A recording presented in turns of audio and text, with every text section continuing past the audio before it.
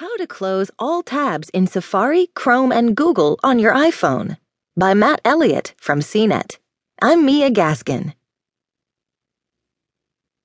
With the holiday shopping season upon us, it's time to start covering your tracks online lest you spoil a holiday surprise.